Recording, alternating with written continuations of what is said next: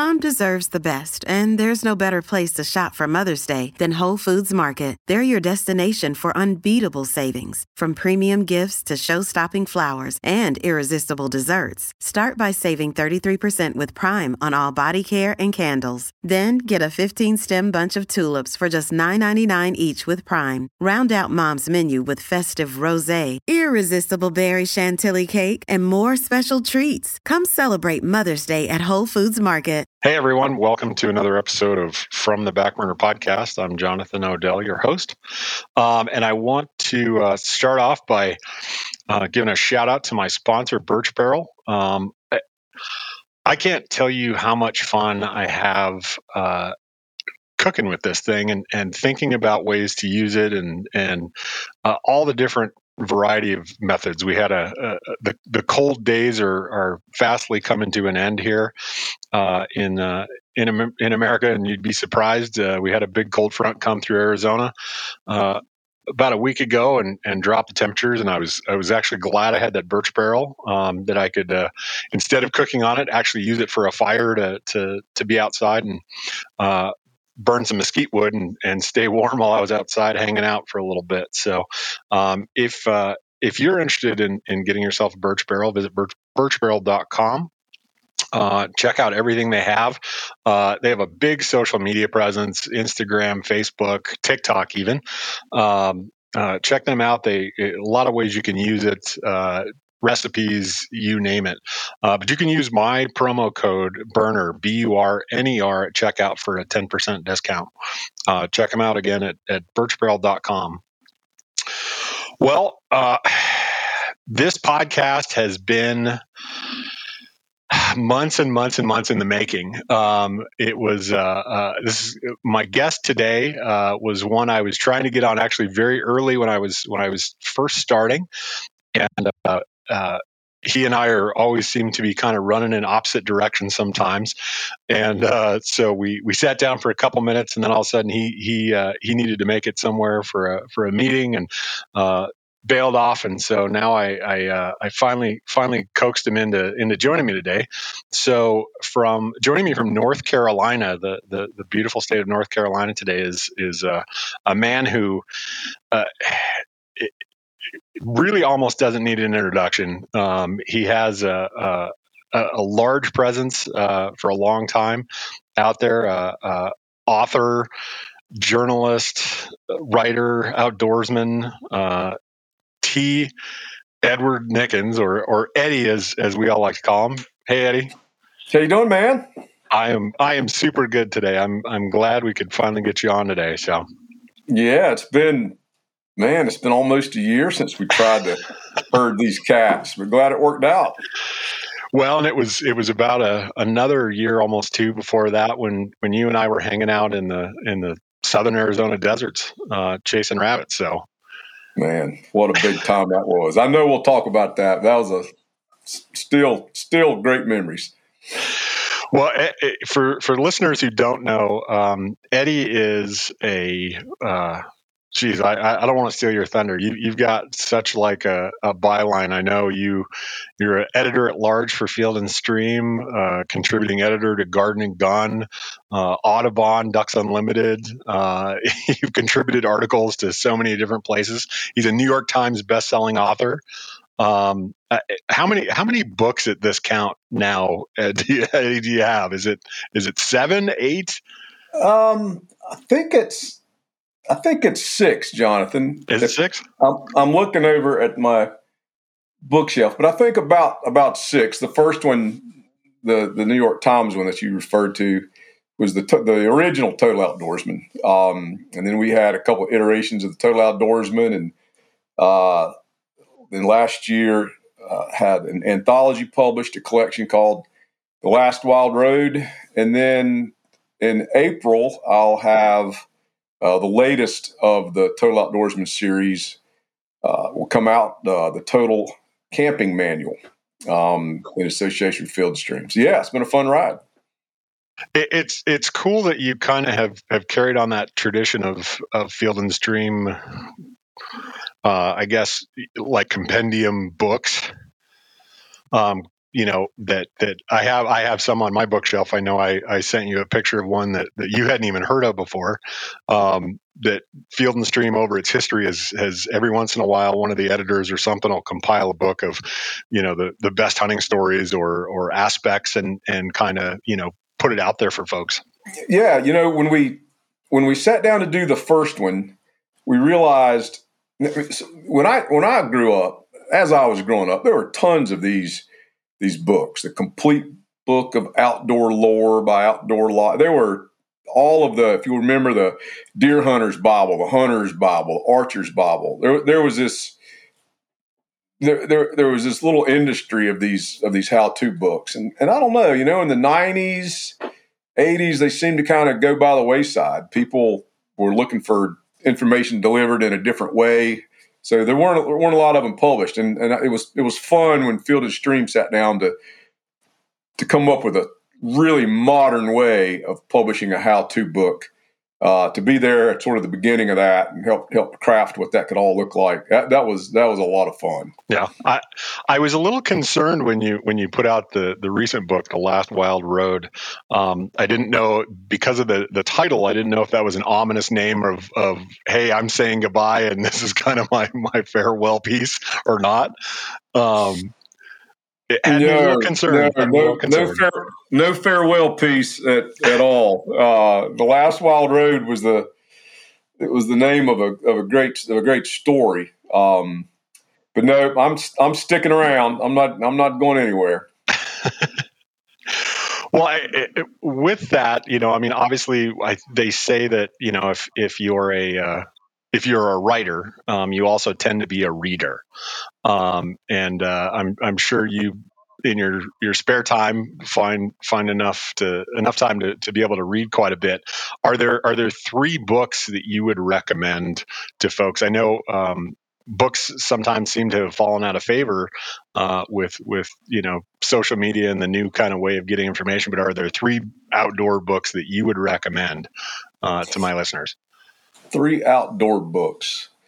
I'll tell you who a very important writer for me was. 2 of them. The first would be John McPhee, and so I would say any of his collected works, in terms of just, and they're not necessarily outdoor books, but McPhee is a writer for the New Yorker and a professor at Princeton University, and his way of approaching nonfiction is pretty spectacular. And I read fiction. Jim Harrison. I'd say go to any of the great Jim Harrison books. The Beast That God Forgot to Invent would be one title from Jim Harrison that I would suggest reading. That was one of the epigrams in The Last Wild Road. Was a line from Jim Harrison that said, if I can get it right, the danger of civilization, of course, is that we will piss away our lives on nonsense. So kind of hard not to appreciate that perspective. Yeah. Well, very cool. Very cool. You have I don't want to date you here. I know you've been around a long time writing and covering stories, and I've been around long enough now that I've gotten past really caring if people know how long I've been around. Yeah, I went freelance, and I had one job out of college that lasted about 2.5 years. But I've been freelance writing since 1988. No, 1988. Yeah, put that in your pipe and smoke it. Well, I think I've probably been reading your articles since about then. Yeah, to date my own self, seeing your byline around. So you've traveled around the world, hunted a lot of different places, a lot of different things. Is there one place in particular that stuck with you, one hunting or fishing kind of expedition that really, was unforgettable?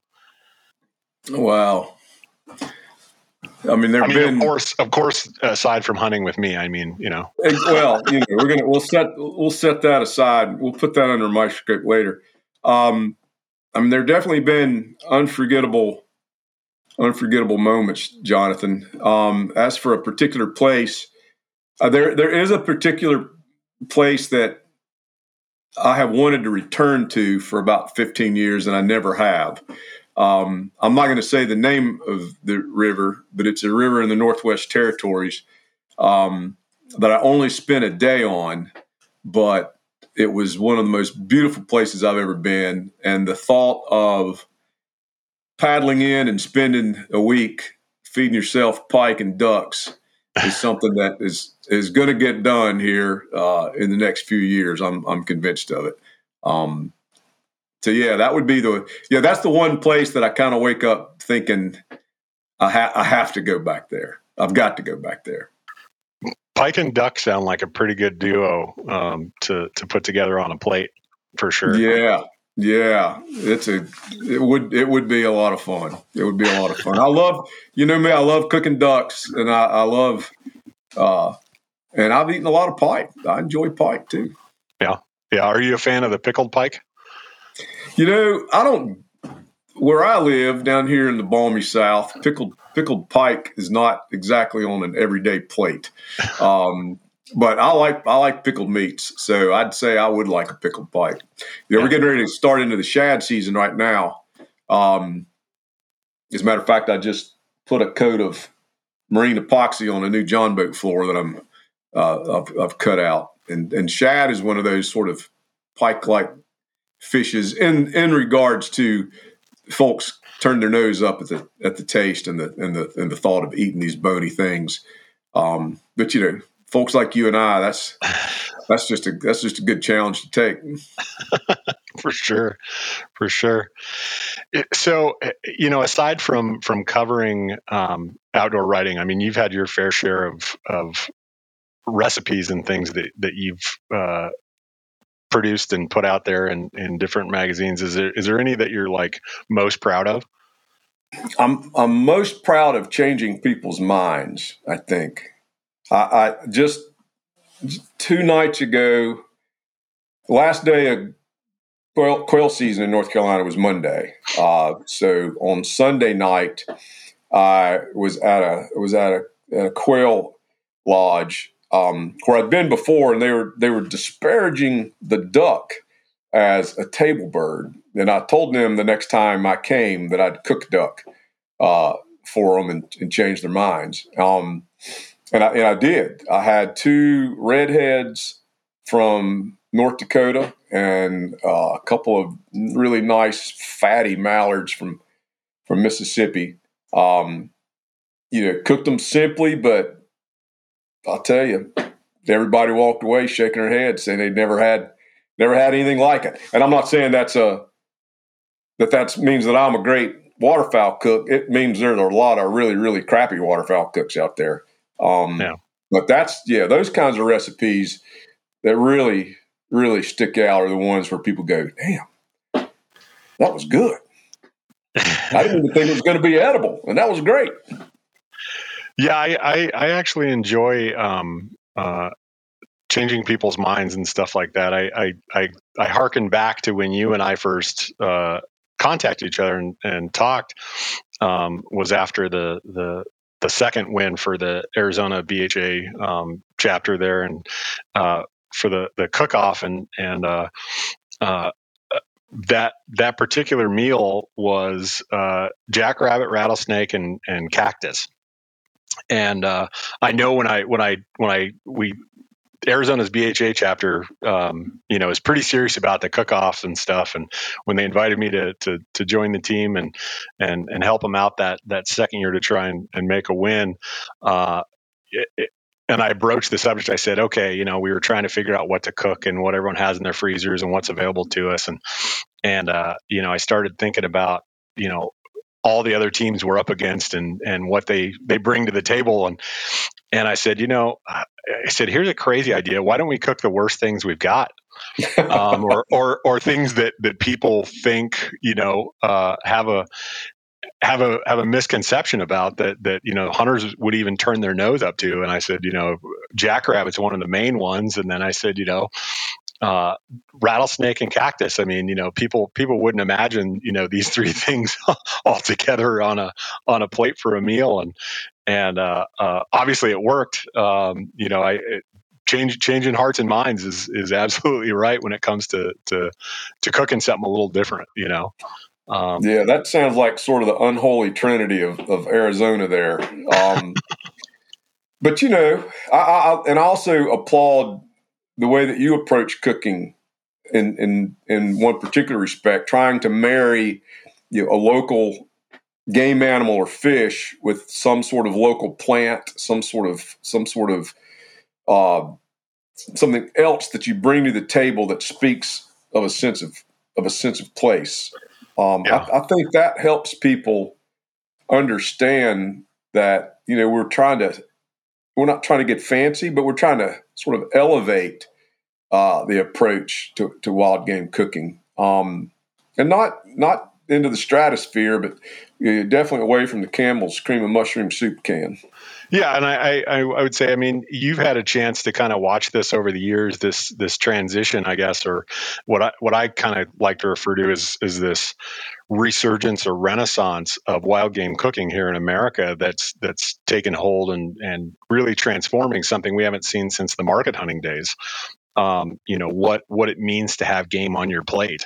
Do you have any thoughts on kind of what you've been seeing and But I've been seeing people willing to just throw everything out that they thought they knew about cooking in terms of how to sear and what's the right temperatures and how long to cook, and just look at wild game not as an extension of the kind of cooking that they've been doing for all of their lives, but as something totally different that you approach with a totally fresh perspective, and without preconception. And that's been, I think, sort of the fuel in the rocket.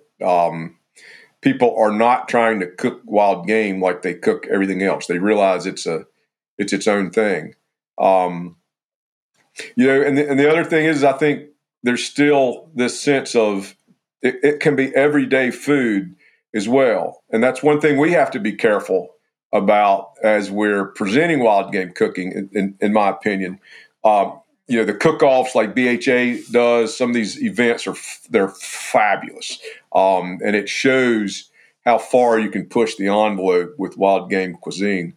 But, yesterday for lunch, I dumped 7 dove breasts in a saucepan with a jar of the cheapest barbecue sauce I had and simmered it for an hour and ate it for lunch. There was nothing elevated about that. It was everyday food, which up until the last 10 years is what this stuff was anyway. So I do think we have to be careful. I think you get this with the pushback sometimes with a venison backstrap.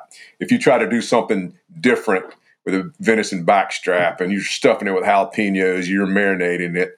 We'll run these recipes in the magazine, and we'll always hear from somebody, "Oh, you ruined all you need is salt and pepper." Well, yeah. If you're going to eat 1 backstrap a year, but if you're going to eat 8, then you've got to have some variety. Right. No, yeah. I've seen a little bit of the, obviously some folks can really push the boundaries of what we thought game meat could be and could do, and you're right. I mean, kind of throwing all what you know about cooking out the window. I mean, Gordon Ramsay's perfect steak of sear and then into the oven only works because all the cows and the steaks are from cows that are exactly the same age and the exact same thing, and where you might have a hatch year mallard, or you might have a mallard that's 8 years old, and they don't.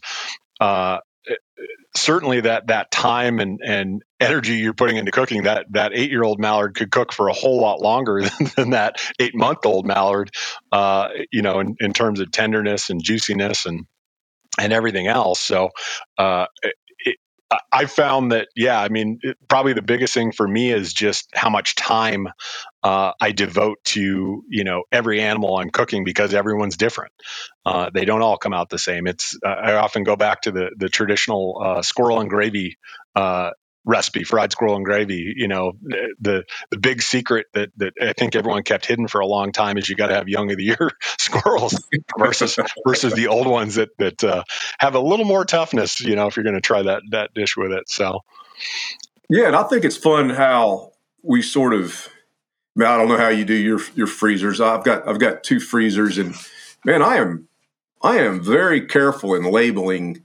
If I'm going to go the trouble of shooting it and dragging it and bringing it home and hauling it in here to the laundry table outside my office and butcher it, I go to some trouble to label everything correctly and put it away so I know where things are, like a venison backstrap.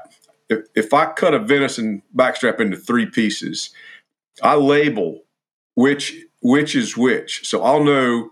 There's one end is better than the other, and taking that kind of care about the wild game, I think people are really sort of into that, and that's going to result in a better product on the table every time. Yeah, and I do enjoy. I think for a while it was, and not to certainly disparage any processors, but a lot of times, when folks would take an animal to a processor, you kind of get the standard fare of cuts and products afterwards, so much grind, so much sausage, so whatever you want to do. But when you kind of do the butchering yourself, you have this freedom to be like, okay, maybe I want a different cut that I haven't had before. I see a lot more of rib-on backstraps that folks are kind of experimenting with and playing with. So that's to me is always kind of fun too. Is some of the different cuts that you may not. And I love whole cuts. I mean, I just recently I was hanging out with Johan Magnuson, a big Swede, and I had an entire bone-in ham off a Coues white-tailed deer, and he was talking to me. I said, yeah, let me bring some game over. And he's like, what do you got? And I'm checking through the freezer, and I was like, man, I got this whole ham. He's like, do you want to break it into pieces? And I was like, why would we do that? Let's just barbecue the whole bone-in ham and give that a shot, see what we can do with that. And it's turned out beautifully. You had some different texture to the cuts we were having out of the meat and stuff. So it was fun to experiment and play with. Yeah, and I encourage folks to. I mean, the butchering can be off-putting. There's no doubt, and I don't know, Jonathan, if it's a geographic thing or not. But in the South, I live in North Carolina. Very few people butcher their own deer. You see, I don't know what it's like in Arizona, in another sort of hot climate. It can be 85 degrees here during parts of deer season, and so you do have to plan ahead. But I don't know what the percentages are, but I'd guarantee you 9 out of 10 deer go to a processor. And I started butchering my own deer years ago. I mean, it's something that I plan for. It takes 4 hours by the time I get it in the house and wash all the knives at the end of the process. But it's something I look forward to. I enjoy it. And you're right, that notion of planning for different cuts, thinking about different meals as you're going through the process. It's something I'd never do it any other way. Yeah. I didn't want to let this slide because you just made a quick little comment about knives.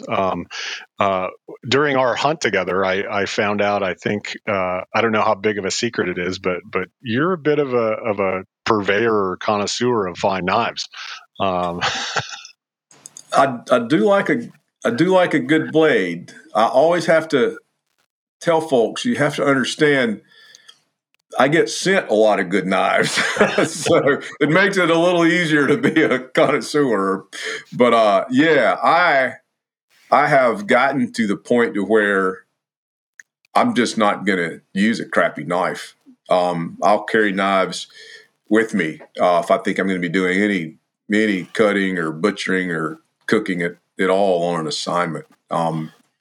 It's a pleasure. Yeah.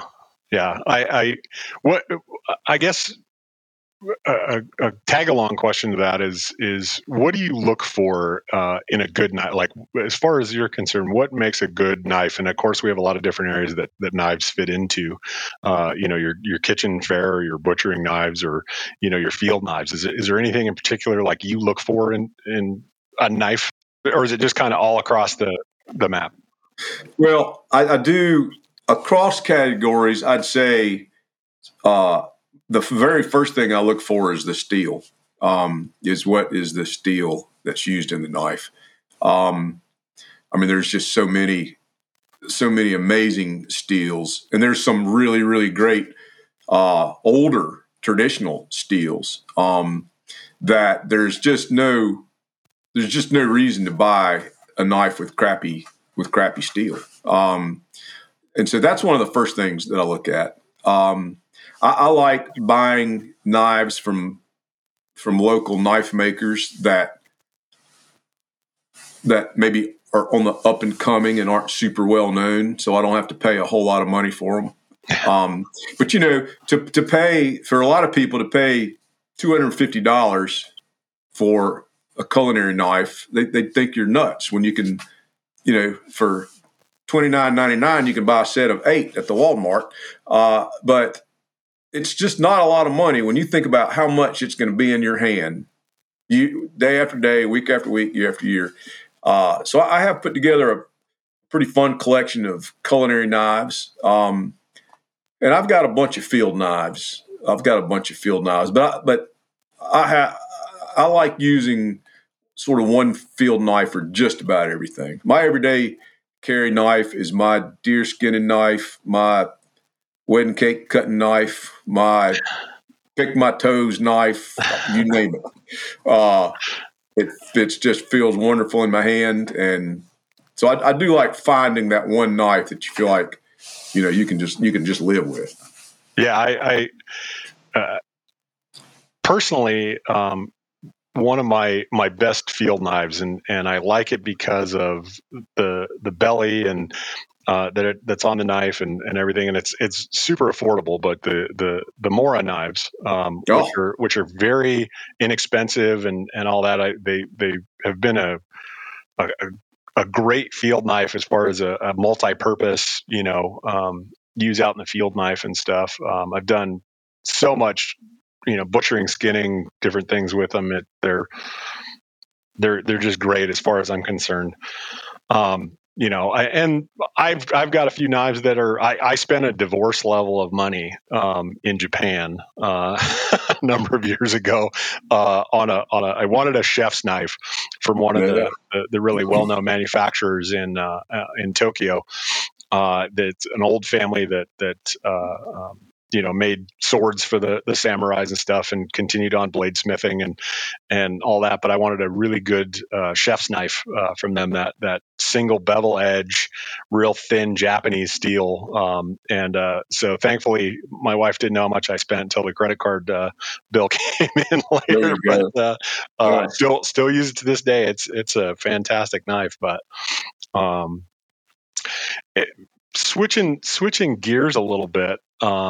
So the reason why I know Eddie has a fascination with knives, aside from the fact that he actually has a knife book as well. But when Eddie and I went out to the field to go rabbit hunting, I had a case pocket knife that I pulled out, and he kind of eyeballed it and was looking around to see exactly what I was carrying. Did that tell something to you about me, Eddie, or? Well, it's interesting. You don't see a lot of case knives out there, and it's not a knife that I have a particular affinity for. I'm trying to remember what knife that was. It was like a trapper style, 3-blade. Yeah, with the sheep's foot and. Yeah. I for me personally, I get nervous without a lockback. And that probably has as much to do with the fact that I'm clumsy as anything. But I don't know that it said anything about you. Your choice of rifles, I found interesting. Not the models, but that you carried these two rifles for different purposes different uses out there. That told me you were serious about old Mr. Jackrabbit, and B, that you really knew what you were doing, and you showed that. You showed that for sure. Yeah, that the infamous Jack Whacker and the Jack Hammer, two purpose built 22 rifles just for hunting jackrabbits out there in the desert, because you run into different terrains, and so I got a red dot optic on the one for close quick shots when everything's thick, and then I've got the scoped out rifle for a little bit more distance when like when you saw we were down there. I mean, some of those rabbits were breaking on us, at a good distance. So yeah, I was impressed with that hunt. That was a lot of fun, and some of that hunting was pretty tough with those high winds, but man, I enjoyed every bit of it. That was a kick. That was a kick. And then it was fun for us talking about this sort of fascination with small game and sort of the historical context for some of that. Camping out under the desert, man, cooking jackrabbits in the ground. That's good living there. Yeah. Just throwing jackrabbits in a Dutch, burying it with a bunch of coals, and going out to hunt for a little while, coming back to a hot meal, and it's kind of the life sometimes. I really enjoy that quite a bit. What's sad is, like, right after that hunt, obviously COVID struck, and actually it was already kind of starting, I think, when you had come out, and we were hearing the early, I think, because it was February, I believe, and we were hearing the early ramifications of, hey, there's a virus going around affecting people and all that. And then, wouldn't you know it, right after that, the rabbits got hit with the disease of their own, rabbit hemorrhagic disease type 2. In the area that we were hunting, that hit the Southwest. It started in New Mexico and kind of lit on a wildfire. It hit cottontails and blacktails and antelope jacks and you name it. I mean, it was the first time in this country that I think we'd seen that disease. So really took off like a wildfire. I know it made it out, I think, almost to Kansas, and burned up into Nevada and California. Just, I mean, every place in between. What kind of losses were you looking at? Oh, it was significant. There were lots and lots of rabbits. RHDV2 was something completely new, and it was 5 days from infection to death.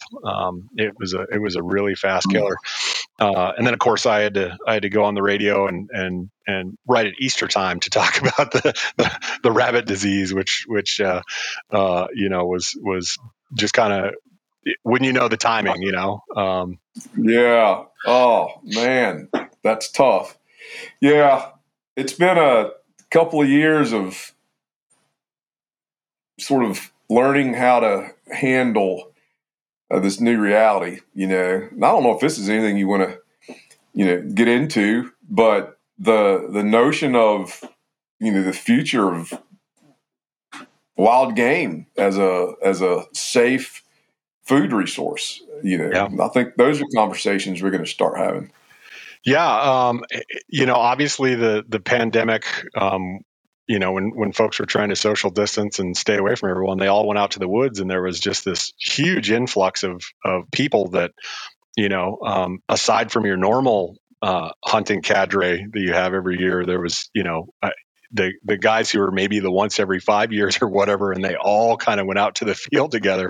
I mean, I was hearing reports from a number of states with, turkey tag sales just exploding, and more folks out in the woods, and just kind of getting back to hunting. And I don't know if it was based on a food security or just, hey, I'm tired of being stuck at home, and I'd much rather be walking around out in the woods with a gun or something. Yeah, it might have been as much the latter as anything else, but then they discovered what a good old bushy tail tastes like, and gloves are off. For sure.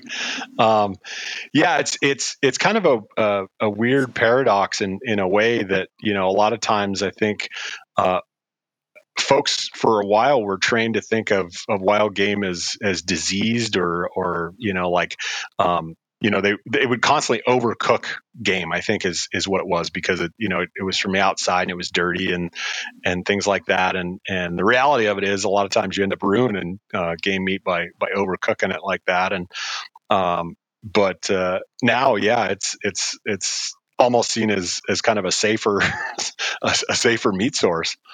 Yeah, for sure. I jokingly tell folks, I'm a vegetarian. I just eat acorns that have been highly processed through the four chambers of a deer stomach.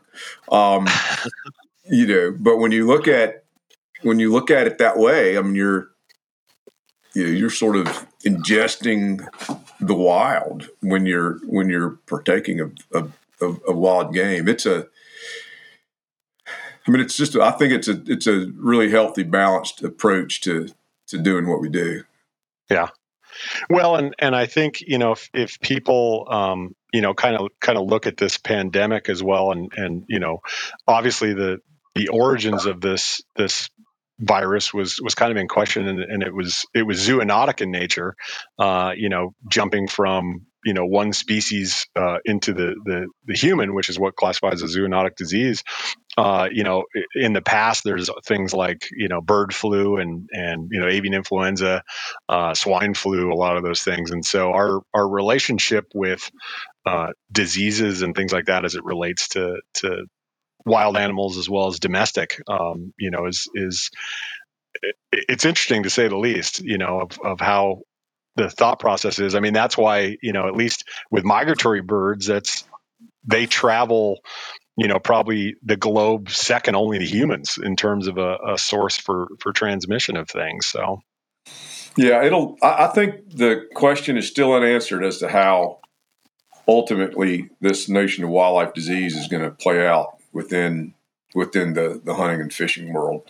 I mean, it's certainly something we've seen with chronic wasting disease, and coronavirus as well, showing up in wild deer populations. I mean, that's going to be something that we're all sort of watch really, really closely here over the next few years. Yeah, I mean, obviously we've had a lot of wildlife specific diseases, the chronic wasting disease and EHD and a number of things that have taken their toll in certain parts of the country, with deer populations and things like that. Obviously, as I mentioned earlier, the RHDB2 that kind of hit the Southwest and rabbits and things like that. It's certainly something to that we watch and monitor for, that has an impact, long term as well as short term. I mean, some of my favorite rabbit honey holes are a little scarce these days until we have hopefully a few good years to bring them back. As well as I know folks in the Dakotas who had that EHD breakout in deer and things like that. Wasn't there something out your neck of the woods too, in the not too recent past? Or well, there's been a lot of concern over coronavirus showing up in whitetail deer populations. Most of that work, I believe, has been done in Pennsylvania and in the Northeast. But I can't think of any other issues, other than we're all going to be taken away by ticks and chiggers before the end of the world comes. But well, and that's that's a whole nother thing, that was kind of has lost its prominence a little bit. But there was the alpha-gal disease from Lone Star ticks that folks who got bit by them suddenly were allergic to red meats. Yeah, it'd be pretty prominent if you were a victim of that. That's for sure. Well, and it's my understanding, a friend of mine, his wife got bit, and had to develop the allergies and stuff. But I guess in learning through him that it kind of affects everyone a little differently. So there's some meats or some proteins that are okay for some people, not for others. And so he had to kind of learn a whole new way of cooking for his wife. He'd end up cooking 2 different meals for dinner, one for his wife and one for him and his kids. So it's certainly challenging. Well, hey, I wanted to mention, if Eddie isn't busy enough writing in his fortress of solitude, there he's joining me from today. It's giving back. You have kind of another avenue or job title that you have. You're a board member for the Backcountry Hunters and Anglers North American Board of Directors. Yeah, I've been on the board for, I believe, 6 years.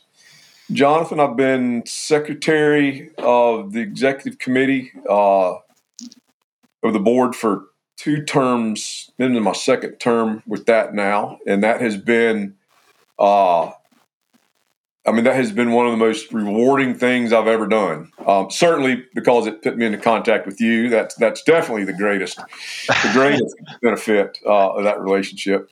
But it has been, it's been something I'm super passionate about. And I've worked with a lot of conservation organizations over the years, and not to take anything away from all their great work, but like a lot of BHA members, I did feel like I found my people. That's a phrase you hear a lot within the BHA community, and I definitely felt that way when I fell in with that crowd and with Lan Tawney, who I knew and had worked with when he was with the National Wildlife Federation before he moved over to BHA.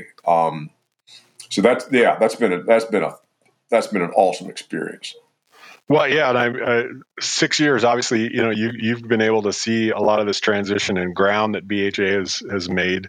Much kind of the same way I was. It really opened my eyes. I think when I first went up to Rendezvous there in Boise, and just to see what was going on and the diversity of folks, and that was really honestly that's kind of the encapsulating word of what just punched me in the face when I walked in at Boise was diversity.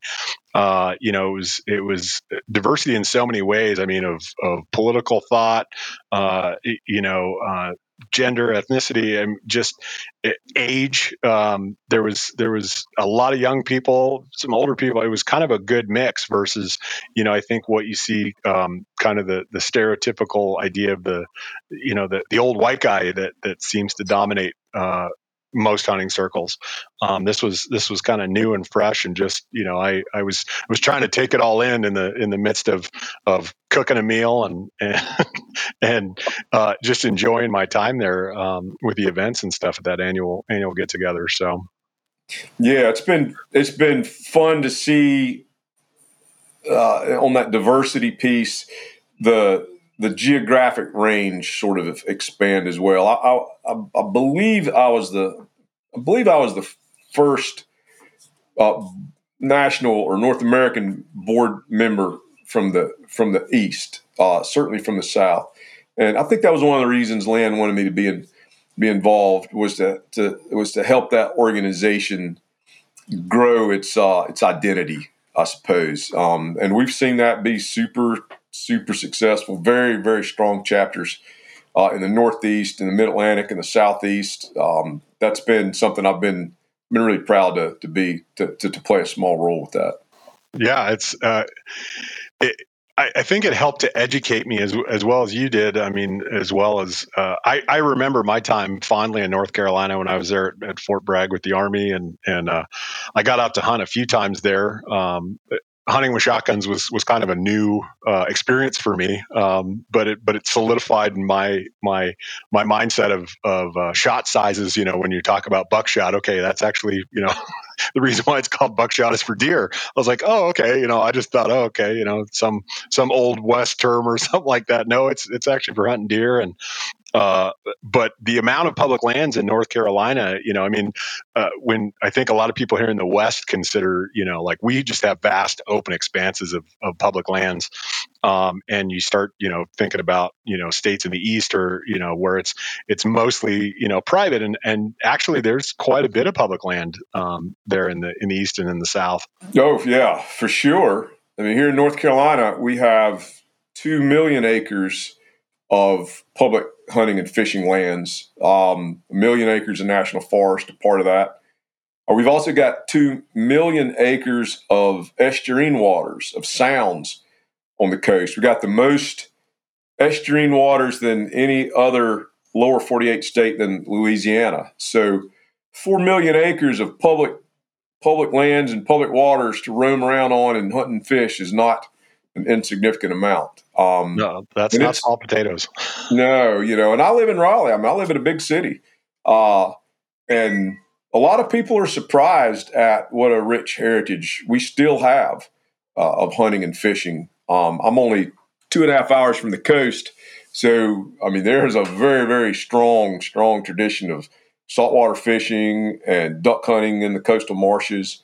But there's this growing interest in sort of, it wasn't niche at the time, but small game hunting, squirrel hunting, rabbit hunting, all these other ways of expressing that love of the outdoors.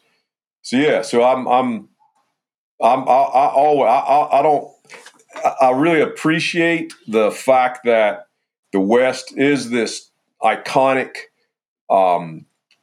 space with these big charismatic animals that we aspire to pursue. But I tell the folks in North Carolina, I tell the folks in the South, we don't play second fiddle to anybody when it comes to our love of the pursuit of the wild. No doubt about it.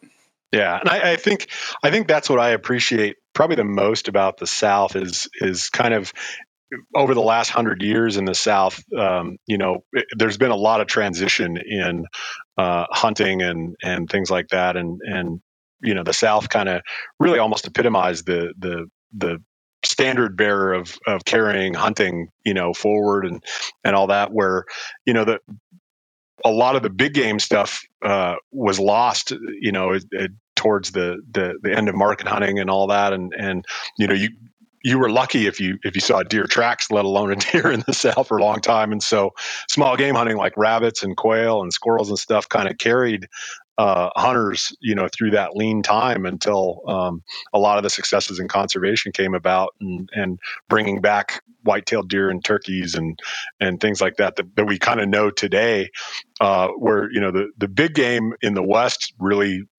never hit that point. And so being in the West, I'm very aware of how big game centric I think a lot of the hunting is in the West, and how much opportunity I have at my fingertips for small game hunting that most of the other hunters don't take advantage of. So I'm kind of blessed and cursed all at the same time with that. We talked about that in Arizona. This notion of if you're a small game hunter, the calendar is yours practically year round. Certainly out there in Arizona, and to a large extent, even in North Carolina. So I love where I live, and I love hunting and fishing across the South. And I'm fortunate that I get to travel quite a bit out in your neck of the woods and the other side of Old Man River and see what the West is all about. We're all. But, back to the wild game cooking, I think that's one thing that is attracting people to the idea of wild game cooking, is that in the end, it's just a celebration of where they are, of where they're rooted. And it's a celebration of the time you spend in some of your most familiar places. I love the fact that I've got still a few leftover cuts from a Maine moose in the freezer, and I've got birds from the Dakotas. But you know what? I've got wood ducks that I shot this year in a swamp where I've killed wood ducks for years and years and years, man. And when I pull that baggie out of the freezer and it says horse swamp wood ducks, man, it roots me to a place that I've seen the sun come up countless times, and there's nothing else I'd rather have on my plate. Oh no, I'm a little jealous of how many wood ducks you guys actually have out there. They're a tasty treat, I'll tell you. They are. They're not only are they gorgeous, but yeah, they're delicious. And yeah, I see videos and stuff of all these wood ducks pouring down into a hole and in the eastern hardwoods, and I'm like, oh man, like one of these days, I gotta get out there and experience some heavy wood duck hunting. I've got little pockets around here, like really small, and I get an opportunity every once in a while. But so Yeah. I do cherish the wood duck a whole lot when I get one on the plate. So Yeah, it's a good bird, But I love all waterfowl. I love cooking all waterfowl. I won't turn my nose up at a shoveler. I like it all. Well, maybe sea ducks, but that's a little on the edge. But everything else, mergansers are kind of hard for me. mergansers are tough. My dog, the last merganser I shot, and the first merganser I'd shot in a long time, I thought, well, at least the dog will eat it, and the dog would not eat it. I cut the breast out and tossed it down there, and nothing doing. And I thought, I'm not the smartest guy in the world, but if the dog's not going to eat it, I'm not going to try. Maybe he was looking for a little elevation in his merganser steak as well. So, well, you know what, Ed, I know you've got to run, but I appreciate your time. I'm glad we could connect. Hopefully, if you make it back out here this way some of these times, you can always drop a call. You're more than welcome in camp to hunt anytime, man. Well, I've still got a little file going about the dove hunting that we talked about, so you might find me in your backyard before too much longer. Oh yeah, the best dove hunting outside of Argentina, right here in the United States, boy, it's quite the experience. I hope we can get you out here. So, and I got to get out. Like I said, hopefully, maybe I got to lean on you to line up a wood duck, black duck hunt, maybe out there in North Carolina. So. We can do it. Put you in a canoe and get you in the middle of them. I'd appreciate it. That would be awesome. Yeah. Well, thanks again. Hey, folks, appreciate you listening in as well. Stay tuned for the next episode of From the Backburner podcast, and we'll talk to you soon.